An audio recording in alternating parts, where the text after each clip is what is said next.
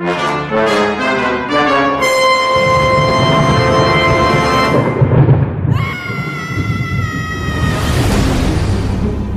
listening to the Retro Guardians. Okay, now what? Buckle up. Here. Have you ever bought or rented a videotape that wasn't quite right? Groovy. Little Hand says it's time to rock and roll. Bring the noise. Hasta la vista, baby. Retro Guardians. Hi, welcome to this week's Retro Guardians. I'm Ben. I'm Jay. And I thought this week, Jay, we'd talk about one of our early 80s favourite classics of our generation and a favourite of both of ours, the Goonies. Yeah, good old 80s classic. And to a generation of people like ourselves, it sort of was the first big kid movie of that period. I mean, there were a few smaller ones before that and in the sort of Disney movies, but this was the one, like, action-adventure kind of swashbuckler that we hadn't seen before. Pirate movie. Yeah. Treasure movie. Yep. And No Thrills movie. Yep. So Spielberg had just come off Temple of Doom, and this was the follow-up to that. Also, it was made at Warner Brothers under his Amblin Entertainment banner. He'd done Gremlins just before this. Now, the connection between both films is that when he hired Chris Columbus and bought his script off him for Gremlins, he also hired him to write two other scripts. He wrote The Goonies and he wrote Young Sherlock Holmes. Yep. Both films I saw in the heyday of the 80s, and both films were done. Effects were done by ILM, Industrial Light and Magic. So the other difference in this is that he didn't direct this one. This was directed by Richard Donner. This was the film he did just before Lethal Weapon. I think he'd done Lady Hawk the year before this, or might even came out the same year. And it was also produced by Harvey Bernard, who'd worked with Donner on The Omen, as well as Lady Hawk. And they also worked together later on as producers on The Lost Boys. Yep. So let's just go into a couple of things about this film. I saw it in 1988. Do you know when you saw it, Jay? Oh, probably about 3 years ago. You'd never seen it as a kid? Nope. Jesus, where have you been? Hiding under a rock. Yeah, no comment. Yep. No comment. Yep. But this was a film that a friend of my mother's actually had a videotape of it, and in those days, as I told you before, you couldn't always buy everything on video. So she had a copy, I think it was an ex-rental. Every time we were around her house, we watched it, and we borrowed it frequently off her. So let's just go into the cast a bit, shall we? I don't know any of them. You do, but you don't know them as children. No, I know them as adults. The only one I really know is Corey Feldman, for obvious reasons. And I can't say his name, but the little boy that was in Indiana Jones. Ki Hui Kwan. Who just won a Golden Globe at the Golden Globe Awards. Yeah. He took a break after this, not that long. I think he may have done a Tales from the Crypt. That was the last thing I saw him in. Oh, okay. And then took a break. I know he worked as a translator on a lot of martial arts movies and stuff. Right. But he decided to come back, and with good cause. So the other couple of actors I got to mention, obviously Sean Astin. I think this was the first big film Sean had done. Also Josh Brolin, most people now know as the performer and voice of Thanos for the Marvel films, also Cable in the Deadpool 2 sequel. But he had a similar experience. He made this, then made another follow-up film. The follow-up film wasn't great, and he quit acting for a long time. Then came back 10 years later with Guillermo del Toro's Mimic, and he's been working non-stop ever since. I mean, there's too many movies to name. No Country for Old Men, American Gangster, just to name a couple. And also, as we mentioned, Corey Feldman. Corey was coming off Gremlins, once again also working with Spielberg. And I think he also shot, in the meantime, Friday the 13th, Part 4, The Final Chapter. So while making The Goonies, they had approached him to do the fifth Friday, but he was in the middle of The Goonies at the time and couldn't do it. So they did a deal with him where he could come and film a cameo. And he said at the time in his acting career, it's the first time he didn't have a break. Because you're supposed to have like a break. You work 6 days at the time, and then have a break. He didn't work. He did 2 weeks straight in his youth, which he said no one ever does in those days, and he did that to film the opening for Friday Part 5, which is not one of the most beloved in that series, but yeah, it still gets a mention because of him and his involvement just for that moment. So you had those two, and Sean Astin we have to mention also, but I have to also mention Kerry Green. Kerry just actually had a birthday this week.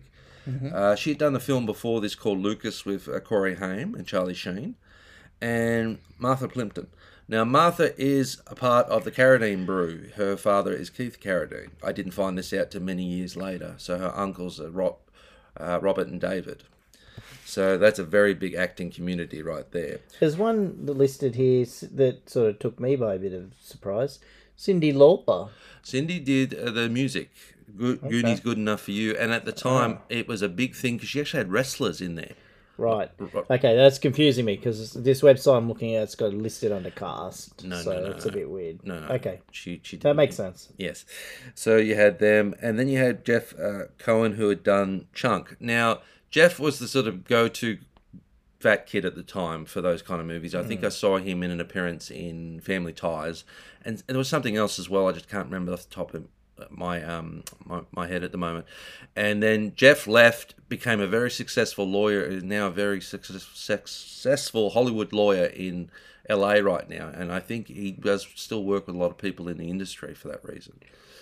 So you come off success like Spielberg was at the time, one after the other, and then Warner Brothers was very happy with the money that Gremlins had made, so they wanted something else, so he pitched the Goonies. Now, the opening is very unusual too for a film like this. We actually start in a prison, not a kid situation. Oh yeah. And we're introduced to the big bad of the piece, which is Jake Fratelli, played by Robert Darby. Robert was one of those distinct guys of that period and into the 90s as well, and had a very distinct voice. And I believe nowadays he's actually a crooner, Jay. He sings. Okay. And he has the voice for it, so I'm not sort of shocked by that. Robert was in the first Die Hard, played one of the Johnsons, the FBI agents. He was in Predator 2 briefly. He was in The Taking of Beverly Hills. He was in Maniac Cop 2 and 3. I mean, this guy worked pretty much straight into the late 90s. I think he even did a brief show for a while with Ali Walker called Profiler. Once you hear his voice, you know straight away who he is. He's a guy that's very distinct in that. I think he was in the third Expendables. That was the one I was trying to think of, Jay. Okay. He's in that. And he plays Jake. Then we're introduced very quickly to his brother, played by acting legend Joey Pantoliano. I hope I said that right. I met Joe last year at Terrificon. He's now 70. He has done everything. This guy has been in everything, film and television, distinctly films like The Fugitive, Bad Boys. He was in The Sopranos for a while. He was in Bound. He was in The First Matrix, Daredevil. This guy is just one of those people. As soon as you see him, you know him straight. Risky Business with Tom Cruise. He was in that. And he was in Midnight Run with De Niro. So this guy's worked a lot, and he's worked with a lot of very big people. And then you had the matriarch of the Fratelli family. Oh, yes. Anne Ramsey. Sadly, Anne, I think, died maybe 2 years after this, maybe. I know she had health problems. I think her last film was Throw Mama from the Train with Billy Crystal and Danny DeVito. Yeah, it says here she died in 88. Yeah, 3 years after, yeah. But everyone remembers her from this movie, and I think she'd done a film just before it, one of Wes Craven's movies, Deadly Friend, which has a very memorable death for her in that movie. It's one of the only times you can honestly say a character is killed by a basketball on screen. I first saw her in In Which Way But Loose. Oh, yeah. She was in one of your favourites. Yeah, one of the Clint Eastwood Clyde movies. It was the second one, which I thought was the better one. And she was one of those ladies, as soon as you saw her or heard her, you knew her distinctly. Yeah. And then the film opens with a very memorable chase scene, which also, in doing the chase, you're introduced to all the main characters of the film. The Fratellis and the kids. Yes. And it also has the kids listed in alphabetical order, starting with Sean Astin. Yeah. So, and Josh Brolin being A and B. But one of the other distinct things about this one was it introduced a sort of Elephant Man, Beast Man kind of character in the Fratellis, that they had sort of a deformed brother Oh, yeah. called Sloth. It reminds me of Hills Have Eyes. Yeah, sort of the that. same sort of disfigurement. And he was played by a very famous at the time football gridiron player in America called John. I hope I'm saying shortly after this. And John's a very distinct, very big man. And I believe he did die as well not that long after this movie. And I think it was from accidental drug abuse. Overdose. He had pain issues all his life, and I think it was something to do with gigantism or something like that. He was a very big guy. It was something along those lines. But I remember Donna saying they did a scene where he had to jump in water, and he said to him, "We've got to put the makeup back on you now." He goes, "Oh, that's fine." And it was going to take 5 hours to do, and he did it, and he didn't even complain once. So just to sound out the film. The kids are living in an area in their hometown that's been marked for demolition by a greedy sort of developer. Developing company, yep. Yeah, and they suddenly don't know what to do. Parents don't have enough money to save the area. They're all going to be relocated. They're all very close to each other. Yep. As Corey's character says, it's the last weekend we're ever going to spend with each other. Also, it doesn't help the fact that this particular developer's son is sort of like the spoiled brat of the movie, who's also trying to hit on one of the main girls at that brand Josh Brolin's character has a thing for. So that doesn't help things in that sense. So the kids, after they've told by the developer to hand the papers over to their parents, they decide to go up and check Mikey's and Brand's dad's attic, which is said to have a lot of leftover things from the museum that they haven't been able to put on display. And in there, they find a map. The map is sort of Treasure map in a frame, and of course, Mikey finds a very original way to get it out of the frame, thanks to Chunk. There's a lot of memorable moments in this movie. There's a lot of key sort of set pieces, I think, Joe, would be the proper term. Yeah. It definitely reflects the 80s, not just fashion, not just music. There's a sequence in it where we meet the housekeeper, that Mikey's mother, who's had an accident and can't clean, and she can only speak Spanish. That and was funny. Mouth, I love that. Corey Feldman speaks Spanish to her. Now, I could never figure out why my father was laughing so hard when we were kids, and now I could read what he was saying. I thought, you cheeky little bastard. And trying to scare her away. Yeah, and he starts mentioning drugs. Drugs? Yeah, he's like, cocaine in the bottom drawer, heroin in the other one, blah, blah. Always separate the drugs, and all this. And then when he's explaining the attic to her, he says, Mr. Thing has a lot of sexual torture devices up there. Please stay away from there. I do remember. That was funny. That was all good. Now, their mother was played by Mary Ellen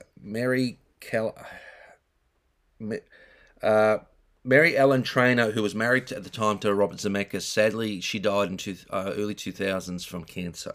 Right. But she was another one. She was in Lethal Weapon. All four. She was in Monster Squad. She was in Executive Decisions, most of Robert's movies. She was in the first episode of Tales from the Crypt that he directed, all through the house with the Killer Santa. Everyone knows this lady as soon as you see her, and she was sort of one of those distinct actresses of that period of time. So that's another one. I'm just trying to think if there's any other actors in the piece that. No, there wasn't really anyone else big in that at the time, except for the ones we mentioned earlier. The house that the Goonies, what's called the Goonies house, it went up for sale recently, and it sold over $1 million plus. Wow, maybe two. Simple little house. Yeah, too. And they haven't done much to it over the years. It still looks pretty much the same. So, but I got told the owners got sick of all the tourists turning up to look at the house, because it's a very popular location in that area. I think it's up near Oregon. It's up the top of sort of above California. So the movie starts. We get the piece of showing all the characters. We then cut to the house. Starts with Mikey and Bran. Then it cuts to the developer with all the kids turning up at the same time, including Data having a very memorable entrance with Bond music playing, which I thought you'd like.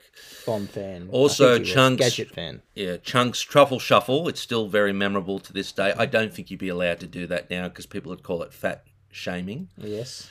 But at the time, we found it funny, but he did get a laugh or two back at Mouth and that for all that. Even the name itself, Chuck. Yeah. You know, like Chunk. Like, that's quite fat shaming, isn't it? Yes, you couldn't do that now. Yeah. So the kids then find a clue that leads them to the first place they can look for the beginning of their way to finding the treasure. And it just happens to be an old lighthouse with a museum, a restaurant on the side of it that happens to be the hideout of the Fratellis. They go in there trying to get in there, and Mikey inadvertently hears and witnesses Sloth. They're then kicked out, and also after disposing and putting out of commission briefly Brand catches up to them, which is very memorable. But they then are caught up with both the girls who we met earlier, and Andy and Steph. And Steph's dry sense of humour really stands out to me even to this day. There's a memorable scene when they all go to get in the basement and they hear Sloth burp or scrunge.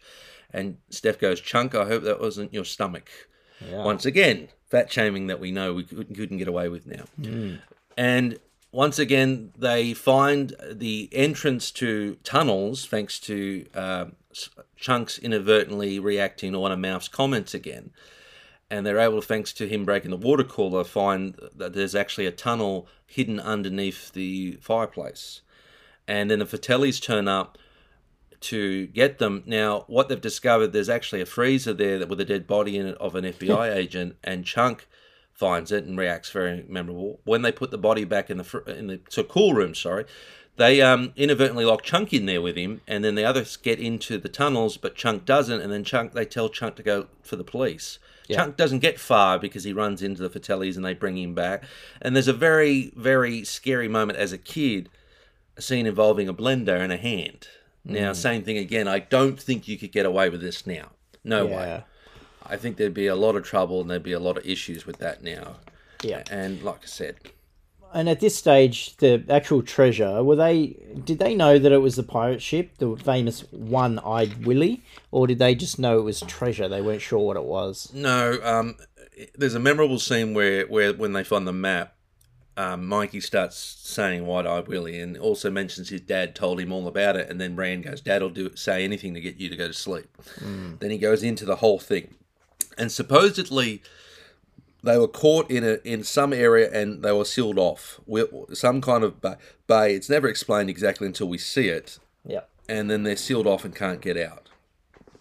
And then they start digging tunnels, and that's the legend. And somehow the legend got out, and that's the debate they have in the movie. Also in that scene, Chunk bumps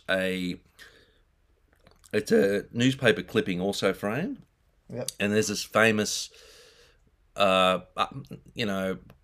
treasure hunter called Chester Copperpot, who claims he's found the key to One-Eye Willie, and he went missing something like 30 plus years earlier, maybe more. Yeah. So there's still people out there that believe this treasure is real and exists. Now, when Chunk's caught by the Fratellis, he tells them that, but they won't believe him. And he tries to, say, no, it's really real. And there's a very memorable scene where Joe P says, "Kid, I want you to spill your guts. I want you to tell us everything." And he goes, "Everything? Everything." Well, Chunk starts telling you every bad thing he's ever done wrong in his life. And it's, "Okay, I'll talk. In the 3rd grade, I did this. In the 4th grade, I did..." Yeah. He just starts crying, and they're looking at each other going, "What's this?" And then they cut to another scene after the kids have gotten in the tunnels that you just see the Fratellis rubbing their head going, "What have we done? Why have we got this kid to talk?" And finally, he brings up a very memorable vomiting story, and then they finally have enough and try to put his hand into the blender. Now, at this point in the tunnels, the kids have found a series of booby traps. They have found what's left of Chester Copperpot, and they inadvertently open a cave that's full of bats. Well, the bats only have one way to get out, don't they? Yeah. They come through the fireplace, and that's when they discover that Chunk is telling the truth, and they believe there's a tunnel and the kids are down there. They lock Chunk up with Sloth, which we finally get to see him from the front. We actually see how deformed he is. And then the Fratellis proceed to go into the tunnel and chase the kids. Now, the one great thing about this was there was a lot of problem solving, Jay. I remember that you had to use your wits to figure out a couple of the clues, which was great. Yeah. I think if that was now, there'd be a lot more of that. A bit more like Uncharted kind of kind of traps and stuff. But at the time, I mean, it worked. I mean, you absolutely believe the situation. You believe the kids are in peril. There are scenes where they were really close to the stunts. I mean, they were. I did hear Donna say they were very careful about that, but they wanted to see the kids near it so you'd believe it. So there's a lot of sort of memorable scenes with that. And at some point, the Sloth is able to get loose, and he actually frees Chunk, and then they go after them as well. So you got 3 lots of groups in the tunnels chasing each people. Yes. And it then accumulates with a very memorable ending on the actual One-Eyed Willie pirate ship, where they actually witness them find the treasure, and then the Fratellis have caught up to them, and then Chunk and Sloth catch up to them, and Sloth recreates a famous scene from an Errol Flynn movie called Captain Blood, where he, using a knife, comes down the sail and saves the kids. So how did the Fratellis actually know the treasure was there? That they were looking for it, weren't they? No, they weren't. Only after the kids. Yeah. So they had alerted this sort them? of medallion thing that Mikey's able to use that lines up everything. He had that with the map. Yeah. Yeah. But Chunk has that. So when they're interrogating Chunk, that's right. it drops. Yeah. And that's when they start going, hang on, there must What be are these something kids to up to? It's a doubloon. This is worth something. Doubloon. Yeah. Yeah.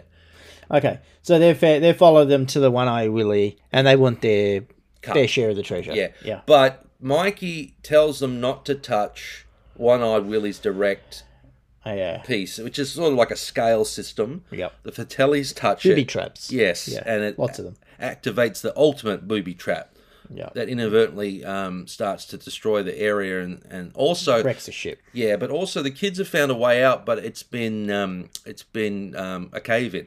Now earlier in the movie, when they find Chester Copperpot, the boys find a heap of candles in his backpack, and Data puts them in his, but in the big bunch of them, we see one single one that says dynamite. They put it in the backpack. Well, it's the last one that's in his backpack. When they light it, Data goes, "Hey, this is a funny candle. It's sparkling." And Brandon's like, "That's not a candle. That's dynamite." They throw it into the tunnel. It blows it, but it widens it, but then it blows another piece on top. Well, Sloth's able to push it up enough that they're able to use his back and push it in, and they climb underneath his legs to get out, and then he goes back to save his family, who has treated him badly all his life. And then the kids are able to get out, but unfortunately, the Fratellis made them all give up their loot. So when they get out and they're founded and they're on the news and everything, they pretty much haven't grabbed enough loot to save their homes. Well, the cleaner, Senorita, or whatever her name is, she starts going through. Mikey's wet and they covered him in a blanket and he took his coat off. She pulls out his marble bag and she looks inside it and she starts singing. And they realise Mikey had actually filled it full of jewels, and that's what they were able to use to save their homeland. And as everyone's coming on, there's a sheriff that turns up who had dealings with Chunk and didn't believe him when he rang him up, telling him he knew where the Fratellis were. You hear him go, "Holy Mary, Mother of God," and they turn around and you see One-Eyed Willie's boat come out of the bay and start to sail out to sea. And that's a very memorable scene for kids. Then it begins once again the Cyndi Lauper music video. Yeah. So the soundtrack, I want to talk about that. And I think I know why Cyndi was on the cast list at that website. Apparently there was a cameo that had her performing the song on the TV. Yeah, and it's Brand doing the workout. Yeah. Yes. And anyway, so we've got Cyndi Lauper, we've got REO Speedwagon, the Bengals. Yeah, Bengals I remember. Yeah, so some pretty big names doing music. And it says here that the Fratelli chase, the main theme to the song. Yeah, that's a very memorable one. Correct. And it's been used in a lot of other movie trailers. Yeah, they use it for chases and action Inner Space, Yep. Scrooge, guarding Tess. And it was recorded with the London Symphony Orchestra. So, yeah, that's an interesting one. Yeah, I don't think it was Johnny Williams. I think it was a different guy that... Dave Grusin. Thank you, yeah. John, I think it was just too busy at the time working on all the other projects that he couldn't do it. I do know that several of Spielberg's other collaborators were involved, including the ILM crew. But Michael Kahn, who had edited a lot of Stevens' films, he edited this film. I do know that for a fact. It did do well financially. It was made for just under $20 million at the time. and it made over 125 million worldwide. Now, there's one thing that's up for debate, Jade. I will go into this. There's a scene when they're being interviewed by the news reporter at the end, and Data mentions an octopus. Yep. Now, we never see this octopus because it's a cut scene. Right. Unfortunately, watching the cut scene, I realised very quickly why it was cut. Why? It looks very cheesy and very kind of Ed Wood, Roger Corman cheesy. And I'm like, ooh. So it sort of now sounds like they're just Data telling a bit of BS when he's been interviewed, and it actually just adds to it. That, the kids are sort of, letting on to People don't know if they're telling a furphy or embellishing the tale or not. Yeah. Which It's a pretty crazy story to start with. Yes, it is. But also there's